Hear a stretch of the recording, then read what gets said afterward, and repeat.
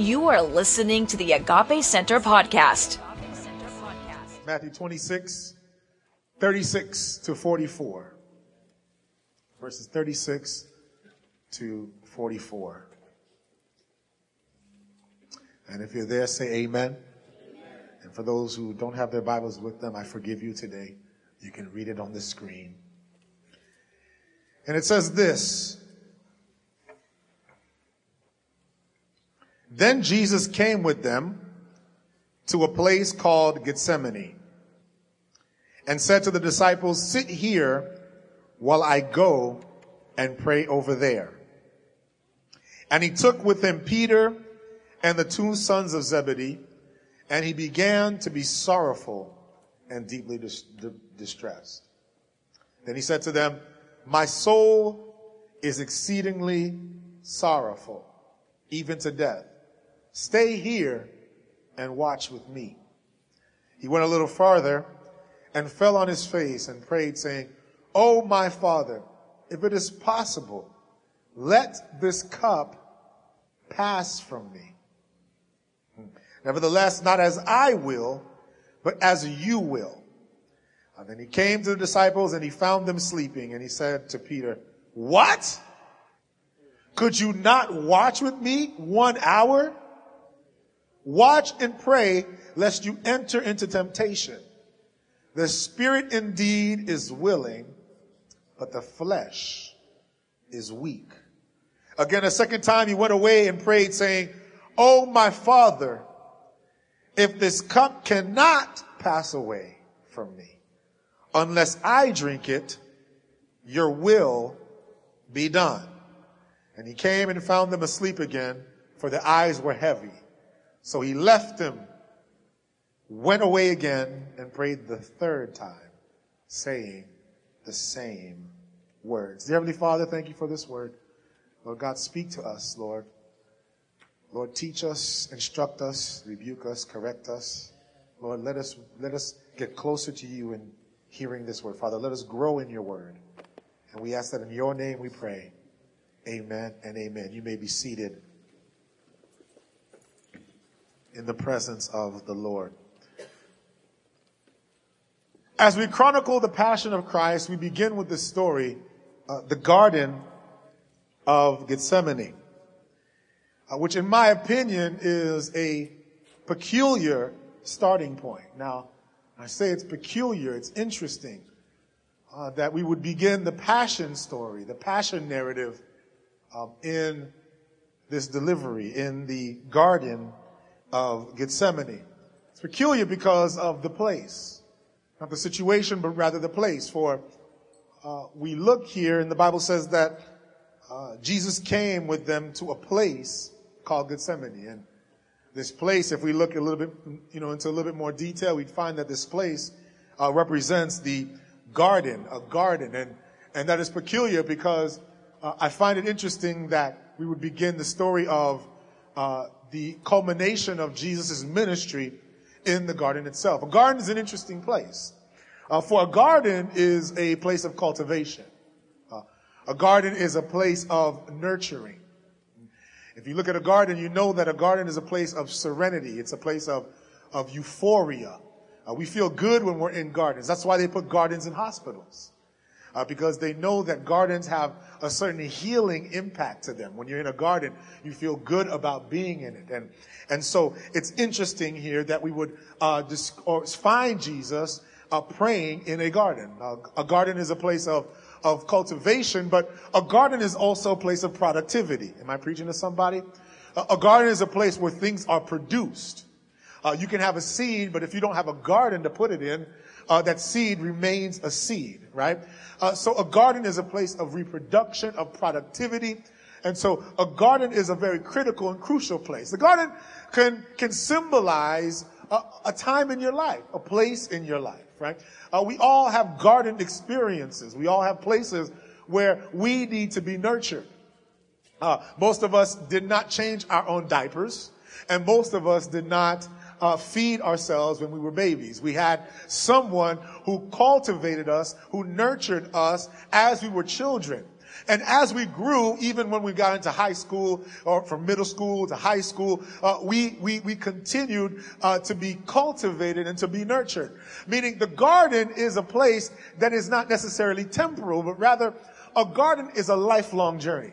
Am I preaching to somebody? We have this lifelong experience of nurturing. Can I tell you that even when you graduate from college and you get a job, you still need somebody who's above you who will nurture you, who will help you, who will guide you. We call those mentors. So the garden is a critical place, but it's also not just a physical place, but a symbolic place, a place of nurturing. And it's interesting that we would talk about a garden because it is in the garden that we notice that the history of man begins. The Bible teaches us that God had created Adam, and after he created Adam, he put Adam in what? A garden. And that's what we call we describe it as the Garden of Eden. So God puts Adam into the Garden of Eden, and then he puts Adam to work. Meaning a garden experience requires some form of effort, some form of doing things. I don't know if anybody's with me right now. Meaning, while it is a place of cultivation and productivity, a garden is not built on its own. It doesn't produce on its own. You have to make an effort to produce. Meaning, don't expect for success to happen in your life, and don't expect for productive things to happen in your life if you don't do something about it, or if you don't find a way to cultivate it. That's why it's important that you know who your mentors are. You know very well who the people are that are cultivating you, because some of us, the reason why we're messed up in our minds is because we didn't have the right people to cultivate us. Okay, I'm only preaching to myself. That's all right. Some of us, we didn't have parents who taught us how to be fathers, or taught us how to be mothers, or we didn't have mentors who taught us the ins and outs of business or in our careers. And so we make a lot of mistakes, and a lot of things don't happen because we weren't cultivated correctly. There are a lot of weeds in a lot of gardens. But we're not going to get too much into that. I just want to make sure I illuminate you on this, that while the garden is a place of cultivation and productivity, the garden is also symbolizes the beginning of mankind, and also it shows us the fall of man. For the Bible instructs us that it is the pride of man that caused them to be kicked out of the garden. And if the pride of man caused man to be kicked out of the garden, then we can believe that the opposite will cause man to go back into the garden. Can I explain to you that while pride caused them to exit, it was the humility that caused the entry. The pride of the first Adam is what caused him to be kicked out of the Garden of Eden, but we'll find that it is the humility of Jesus that brings him back into this garden. Am I preaching to somebody right now? To understand the nature of humility, I've got to teach you first of all something about the identity of Jesus. To understand the magnitude of what it means for somebody to humble themselves, the magnitude of the process or the process of humility or the humbling itself requires you to know something about Jesus. So can I break it down for you for a minute? We understand that Jesus is one of the most influential people to ever walk the face of the earth.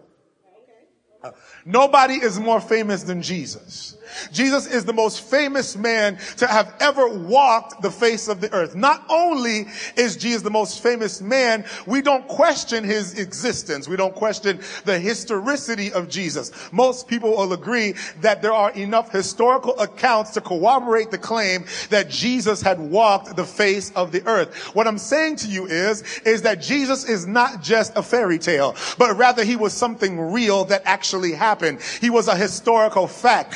So much so that even historians, whether they're atheists, whether they're atheists or not, they believe that Jesus existed. Now, some believe that Jesus existed, and they believe him to be a holy man, and they believe Jesus to be a man of God. He is not only recognized in Christianity, but he's also recognized in Islam. He's recognized in Buddhism. He's recognized in Buddhism. He's also recognized in Confucianism and in Hinduism. He's recognized in other religions. They know Jesus to be a man of God. Jesus is not a fake. Turn to somebody next to you and say, there's nothing fake about Jesus. Jesus is not a fake thing. He's a real thing. He's not a pretend thing. He's not a story. He's not a character. He's not a Disney character. He's a real person, and he's a real thing. Now, the issue that we have now, and here's where Christianity separates separates from the other religions is that they believe that Jesus existed, but they didn't believe that Jesus is God. Meaning they're not questioning the humanity of Jesus, rather they're questioning the divinity of Jesus. Now, this is where faith comes into play, because you see, faith requires you to believe in something without there being proof of something, but there needs to be enough proof of something for you to believe in it. Can I help somebody understand this? I cannot prove to you that Jesus is God, but I can prove and I can show you enough proof to make you find it crazy to think that he's not God. What I'm trying to tell you is that there's enough for me to tell you to make you at least reflect on it. It would cause a doubter to pause. Let me explain to you why. Jesus is the most famous man to have ever walked the face of this earth. More famous than Michael Jackson, more famous than Abraham Lincoln, more famous, can I talk right now? More famous than Elvis Presley. He's more famous than Bill Gates, more famous than Albert Einstein, more famous than Leonardo da Vinci, Michelangelo. You name it, he is more famous than all of them. But what I find particularly interesting with the names that I've just presented to you is that these guys are guys who accomplish things. They had great accomplishments. Michael Jackson sold 100 million albums, one album. Everybody know Thriller. Thriller is one of the greatest classics of all time. The most sold album, of all time. Michael Jackson had accomplished many great things. He won Grammys. He was talented. He traveled the world. They called him the king of pop. Abraham Lincoln was part of the reason why we can come to church today and be whites and blacks inside of the church. He's part of the reason why that we're not slaves anymore. Abraham Lincoln held office, and he's famous for doing so. We know Albert Einstein is one of the greatest minds to have ever walked the face of this earth. He made great discoveries. He discovered Brownian motion. He discovered relativity, the theory of relativity, special relativity, and also the theory of general relativity. Albert Einstein's contributions are the reason why I can preach now from an iPad and why you guys are using computers today. These are great accomplishments. Steve Jobs recently died, and he is one of the great, most innovative minds in technology, one of the most creative minds to have ever walked the face of this earth. These guys were famous for the things that they have done. But what about Jesus? What did Jesus do that would make him more famous than them? I find it particularly interesting because you see, Jesus did not sell a single album. Jesus did not come up with the theory of relativity. He didn't make any scientific achievements, didn't write any albums. Jesus didn't even travel very much. The Bible helps us understand that Jesus may have walked a distance between Homestead and West Palm Beach. He never really left an area that big. Jesus did not get very far. He didn't travel the world. He didn't see many things. He didn't have YouTube to make him famous for no reason, Kim Kardashian. He didn't have Twitter to make him famous for no reason. Meaning, Jesus did not have a way of delivering the word through television or through YouTube. All he did was walk up and down between West Palm Beach and Homestead, and all he did was just preach a word and speak and speak and speak. And here he is, now the most famous man to ever live. Some of y'all, I don't think y'all catching what I'm saying. What Jesus did, if you look at it in the eyes of man, was really no big deal. There wasn't really much going on with Jesus. Jesus didn't really do much. I'm going to put you guys in a very scary place because we esteem Jesus very high. But when you really think about it, Jesus didn't really do very much. I'm going to help you understand this. That even Jesus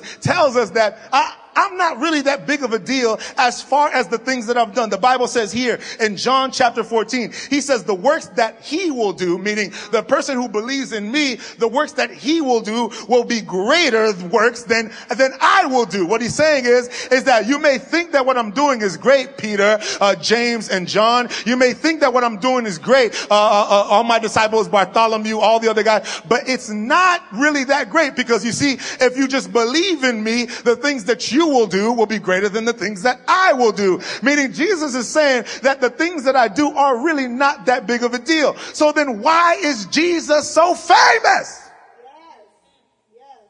I'm going to make sure we break this down for a minute.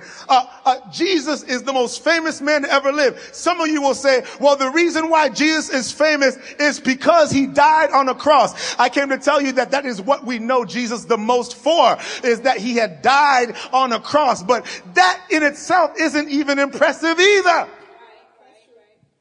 God. Let me help you. I'm going to help break this down. Y'all, some of y'all getting scared about what I'm saying right now. Because y'all, what? The day that Jesus had given his life to Christ, Jesus gave it. The day that Jesus, it's been a long day. The day that Jesus gave his life for our sins, the day that Jesus had died on the cross, there were many others who died on crosses with him, but we don't know their names. We had the prisoner on the right, the criminal on the left. We had others. The biblical history and archaeology explains to us that while Jesus died on that day, many other men were put on crosses that same day. So if you tell me that the reason why Jesus is so famous is because he died on the cross, then how come we don't know the names of the other guys who had also, I don't know if I'm preaching to somebody right now. What I'm saying is that Jesus did stuff, but the stuff he did is nothing to warrant his fame. It's nothing to make him famous, nothing too impressive. I believe LeBron James did some more impressive stuff from a physical point of view than Jesus did. But I came to tell you today that when LeBron James dies 1,000 years later, you may not hear his name, but you will still hear the name of Jesus being declared. So how is it that Jesus is more famous? Oh my God. You see, here's what I want to illuminate you in, is that it's not the thing that you do that makes you famous. It's not the thing that Jesus did that made him glorious, that made him what he is, that made him the most famous person to ever walk the face of this earth. It's not the action itself, but it's the purpose behind the action. It's what made him do the thing that he did. It's the reason behind it that makes what Jesus did significant. And the reason behind it tells me about the kind of person that he is. Am I preaching to somebody? By knowing the person's motivation, you get to know the person. If I know the person, then I'll realize the significance of what that person did. That's why you've got to understand, my brothers and sisters, that what God does in your life is only great by the magnitude that you place in your relationship and your connection with the person. If you don't know God, how can you appreciate the things that God does for you? If you don't have a relationship with God, how can you give God glory and worship and honor and all the glory that he deserves if you don't believe in him? You've got to believe in God, and you've got to know what he is so that what he does has significance for you. It's not what he does, it's what he is in what he does. All right, I'm going to repeat that again. Somebody needs to write that down. It's not what he does, it's what he is in what he does.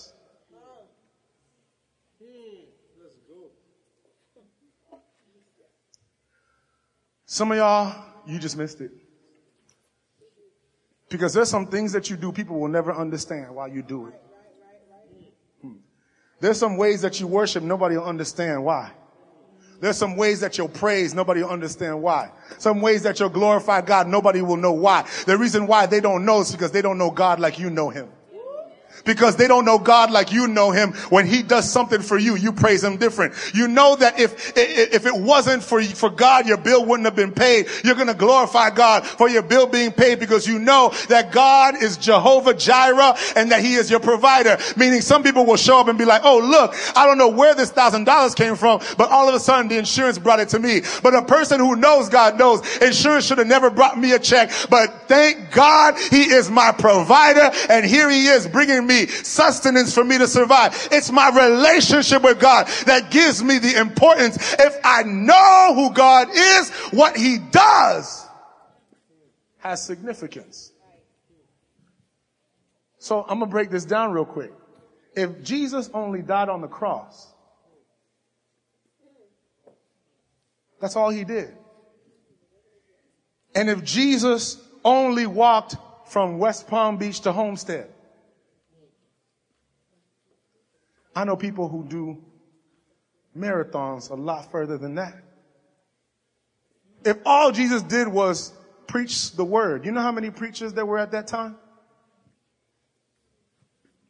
Wow.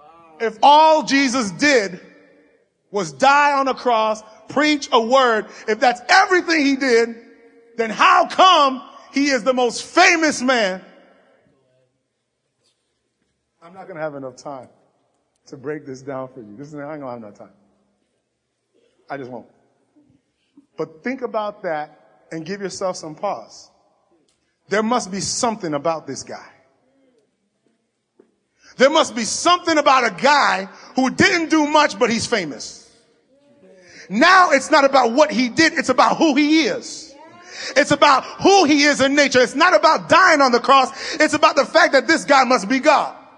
But the Bible says in the beginning was the Word, and the Word was with God, and the Word was God, meaning it's not that he died on the cross, it's that he is God who died on the cross. It's not that he preached the Word, it's that he's God preaching the Word. Now it's the identity of who he is that drives me to find importance in what he does.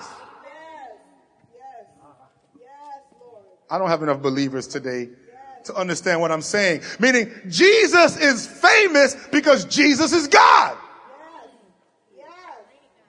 Yeah. I don't know if I'm preaching. I hope when somebody listens to this sermon on the app who doesn't believe in God, asks themselves some questions. There's got to be something more to this man than just some words, than just dying on the cross, than just bleeding, than just being spit on, than just being beaten, than just being betrayed. There's got to be more, because a lot of us been betrayed, a lot of us been beaten, a lot of us been spit on. You're never going to hear about us 1,000 years from now. But the name of Jesus, there is no name higher than his name, no name greater than his name. They're going to preach his name. It's with his name that demons run, with his name that they run. So if I find importance in that name, there must be something about that guy. Don't you find it funny that soon as a disaster happens, what name do they call out? Somebody may never go to church. They told me in Haiti, after when the earthquake had happened, they said even witch doctors were calling out the name of Jesus. Never been in a service. Don't go to church. As a matter of fact, they're on the other side. But it is innate in man's nature to be connected with Jesus.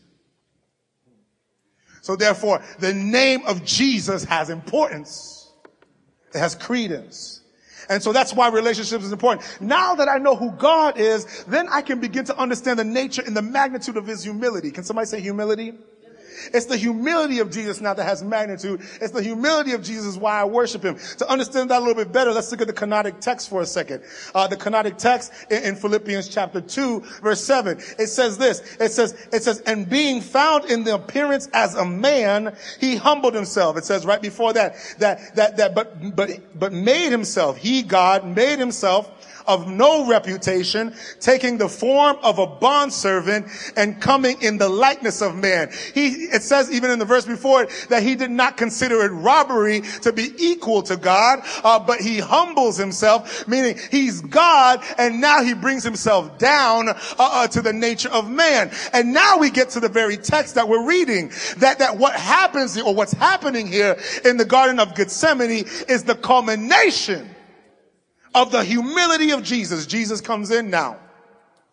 And the Bible says that he's already had his communion with his disciples, and now he's walking, and he knows what's about to happen because Jesus knows his purpose, and he knows what's about to go down. Now the Bible tells us, now if you look at the text, he says, and Jesus came into a place called Gethsemane, and he says to his disciples, sit here while I go, meaning he knows there's a place that I need to go with God that my friends cannot go with me. There's some people that I got to sift away because I got to get connected with God. Can I tell you, there's some people that you're with, you've got to get rid of them in order to get closer to God. There's some people that you're hanging around, you've got to push them away to get closer to God. Now Jesus then takes his 3 closest friends. What Jesus is teaching here is that you've got to choose your friends wisely. Not everybody can be your confidant. Not everybody can be close to you. You can't have more than 2 or 3 people who know about all your business, because there's some people who know about your business who are ready to use it against you when they can find it most appropriate. But what he's saying is that be very selective about the people who know you and know some things about you. There's some secrets you better keep to yourself than to say it to that person, because when the time comes and it's most appropriate, most convenient, they'll go ahead and speak it against you. So now Jesus says, you know what? Let me take my 3 closest friends. I'm going to take Peter, and I'm going to take the sons of Zebedee, James and John. So now Jesus, if you look at the passage and you read what we just read, Jesus now goes to the garden. Now remember what I told you is that the garden is your place of cultivation. Your garden is the place of productivity, and that the garden is the place of growth. And so now Jesus goes to the garden, but he goes with a sorrowful heart. And so now what he does is that he tells his friends, you know what? You guys can stay right here. Okay. And I'm going to go a little bit further, meaning now the depth of what he's going into, cannot even be experienced by his three closest friends. There's some stuff, my brothers and sisters, that you're going to go through it by yourself. Nobody else is going to be able to go through it with you. You're going to have to separate yourself from other people. All they're going to have to do is look back and watch the thing that is happening to you, because what you're going through is you all by yourself. Now, Jesus now he takes the disciples and says, you guys stay over there. I'm going to come over here and pray. Now, as he prays, the Bible says that he is so sorrowful. He feels so bad about the thing that is happening to him. He's so down about it. He's in so much internal pain that not only does he cry and sweat, sweat that's with salt and water, but he's got blood now that's percolating out of his pores. He's got blood now that's coming out of his capillaries. Now understand this. It's not a miraculous thing to cry or sweat blood. People can do that now. It happens till this day. But it tells you the depth of his sorrow and how much he's feeling so much pain with what he's about to go through. You see, Jesus knows what's going to happen to him, and he knows how difficult the situation is going to be, and he's crying. I want you right now just to put yourself in Jesus' position to say, look at what I'm going through right now. This is painful. This hurts. This is tough for me. And Jesus tells him now, he says, this cup is too sour. It's too bitter. I can't deal with it by myself. He then prays to God. He says, if it is possible, let this cup pass from me. Nevertheless, not as I will, but as you will. Now understand this, is that what Jesus is doing now is he knows he doesn't like what's about to happen, because Jesus is man. He is a human man, and he knows how difficult what he's going through is. Now get this. He's now imposing his will on God's will. Have you ever done that, where you pray to God for something and you don't really ask God for what he wants? You pray for what you want so that God can want what you want. I don't know if I'm talking here. Jesus is man, and here he is in the lowest point, and he knows what he's going through. He says, God, if you can let this cup pass, let it be your will. That's a wrong prayer to pray. Has anybody thought about that? He said, God, if you can let that not happen, let it be your will. Not mine, but yours. God. And here it is. God doesn't answer. I will submit to you that no one had a closer relationship than Jesus to God. But there are times where our prayer is so backwards, God can't answer it. Our prayer is so upside down, God can't answer it. We're sitting around praying, saying, God, help me, God, help me, God, help me. He said, you're praying wrong. When God doesn't answer your prayer, you can't be mad at God. Reevaluate your prayer, because your prayer doesn't match God's will. And so now Jesus, he doesn't hear the voice of God. And ready for this? A lot of us, this is what we do. When we don't hear God's voice, we give up on God. When God is saying, no, just change your prayer. He's saying, I don't hear God now. And because I don't hear God, let me go back to my friends. So what Jesus does now is he says, all right, God, you don't want to answer me? Let me go find Peter, James, and John. See, you guys don't want to admit that. Y'all did it. You ever prayed to God for something? It don't work out. You're like, man, forget that. I'm just going to go to the club. Forget that. I'm just going to chill with my friends. God said he'll be with me. He'll never forsake me. And look at this. And now he gets up now. He says, I don't hear the voice of God.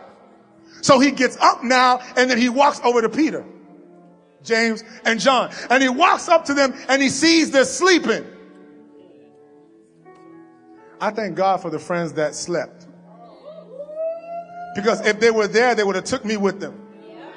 I thank God for the people who ignored me.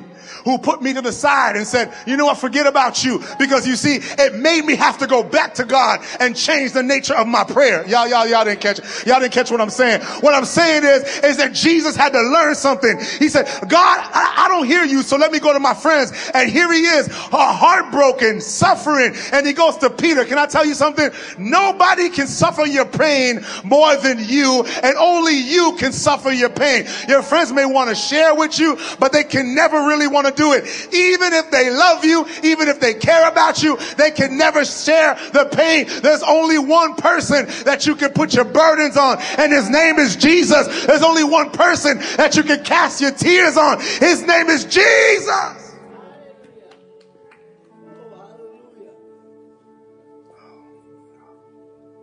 Jesus goes back and he says, Peter, what's up, man? You don't see me crying over there? Peter, you don't see me suffering? I'm over here. Why can't you pray with me? Oh, there's some prayers you got to do by yourself. Oh, James, what's up, man? Why aren't you praying with me, James? You see me crying. You see me sweating blood. I'm going through something right now. And you're over here sleeping? I thank God James was asleep. Thank him Peter was asleep. Because Jesus realized something. There is no friend that you can have that's better than God. There's no friend like God, because he never sleeps, nor does he slumber. Meaning, I got to go back to God now, and I got to reconnect with him, but I got to change the way that I pray. And now here's where the anointing comes. I can tell you something, my friends, is that when you are anointed, you get deserted, because people can't match your anointing. They don't know what to do with you anymore. They don't know how to act around you, don't know how to speak to you. And so now Jesus goes back into prayer, and here he is. Now let me break this down for you just for one moment. Can y'all give me 5 minutes? What I find is, if you go back in the text, read it. The second time he went away and prayed, saying, "Oh, my Father, if this cup cannot pass away from me, unless I drink it, your will be done." What Jesus is saying now is, he's saying, this thing is hurting. And this is going to be the roughest thing that any man has to go through. But God, if you want this for me, God, if you want this for me, then let it be done. Some of y'all, we need to learn to trust in God. We need to learn to count on God, not to tell God and impose our own dispositions on him, but to know that God's in control of situations. He knows exactly what to do. And so now Jesus, what he did is that he changed the nature of his prayer, and he essentially prepared himself for glory. Want me to show you how? When he finally decides to relinquish his will, because the first time he didn't. He says, God, it's not my will, but your will. Now he gets into the process of the anointing. Let me explain this to you. When Jesus goes into the garden, he goes into the Garden of Gethsemane. Now, what does Gethsemane represent? Well, Gethsemane is oil press. Somebody say oil press.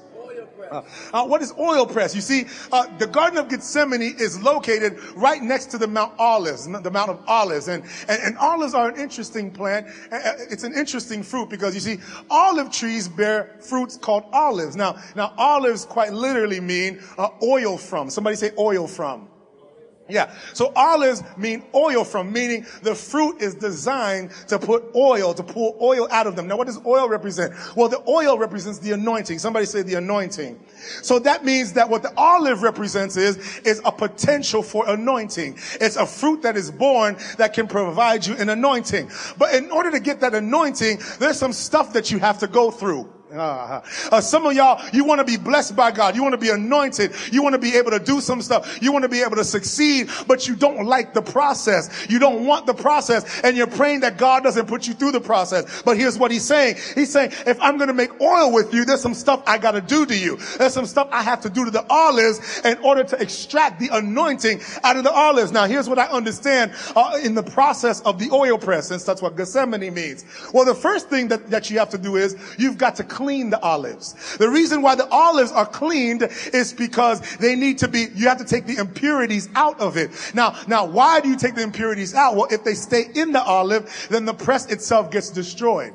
So what I understand is that before God can put you through an anointing process and before he can draw the oil out of you, he's got to cleanse you first. That's why David says, wash me and make me whiter than snow. I need you to purify me and I need you to sanctify me, because God has a reputation to keep. He's not going to sanctify somebody who doesn't want to be cleansed. He's not going to sanctify somebody who doesn't want to be purified. I got to be different for God. I've got to be purified in God. I have to accept a new anointing. A new anointing means a new life, meaning I need you, God, to take some stuff out of me. Okay, I'm only preaching to myself. If you don't extract the impurities, the machine will be damaged. And that's why God leaves some of y'all to the side. Because if he gives you anointing, it'll damage his name.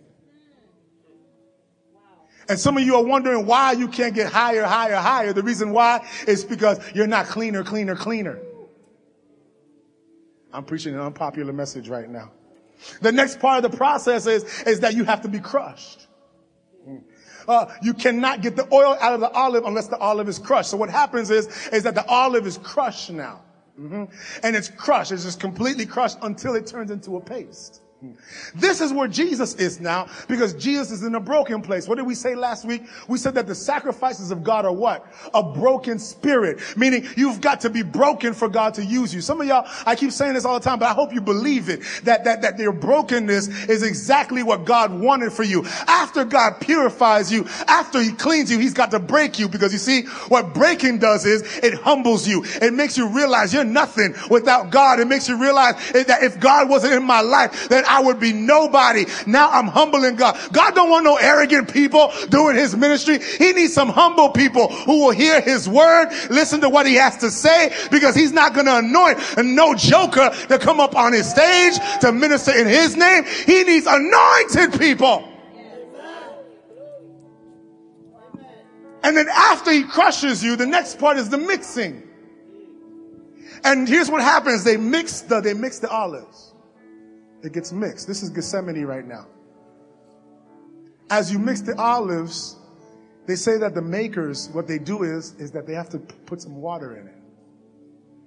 Because what the water does is it helps extract or pull out the oil. After you've been sanctified, after you've been crushed, then the Holy Spirit comes in. And the Holy Spirit is the water. Some of y'all sing that song, I need living water. Because it's the water now that extracts the oil. Oh, y'all ain't catching it.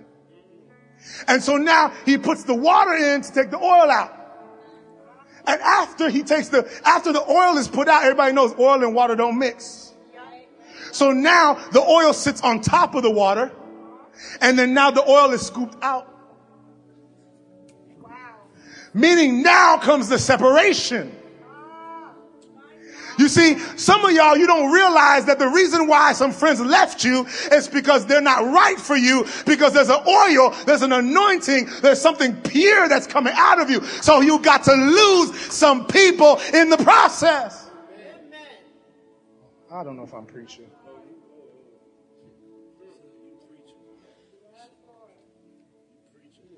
And so when we recognize that Jesus is God, he's also man. And some people will argue this. Some people will argue that the knowledge of God was limited here. Because he's man, he doesn't know everything. And I can see that as a formidable argument, because even Jesus said he doesn't know when he's coming back. So maybe Jesus was limited in what he knew. Because if Jesus knew the glory that was about to come after, y'all didn't catch it. If Jesus knew he was about to be the famous man to ever walk the face of the earth, If Jesus knew that he was about to go back to the seat of heaven, the throne of heaven, and be glorified and magnified and be lifted up, if Jesus knew that no name would be higher than his name, if Jesus knew that he would be the deliverer, he would be the healer, that there would be one mediator between God and man, if Jesus knew, do you think he would have been crying about the pain he was going through? Y'all didn't catch it. If you knew the glory on the other side, would you be crying about your mess right now? If you knew what was going to come out of your situation, would you be crying about what it is? Jesus had to get into prayer, and he had to sit down, and he had to say, you know what, God, I don't know where you're taking me, but I trust you. Oh my God, help me. I count on you that you will take me to a higher place. I came to declare to you that you might be in a pressing place right now, but there's still glory on the other side. He says, for I reckon that the sufferings of this present time are not worthy to be compared with the glory which shall be revealed in us. That means that whatever it is that you're going through, his thing for you is bigger than the pain that you're going through right now. We pray you found this message to be a blessing to you. If our ministry has impacted you in any way, please tell us. We would love to hear from you. Email us at intouch@agape-center.com. If you're in the Fort Lauderdale area, come visit us. We would love to have you join us. For more information, please visit our website at www.agape-center.com. We look forward to hearing from you soon.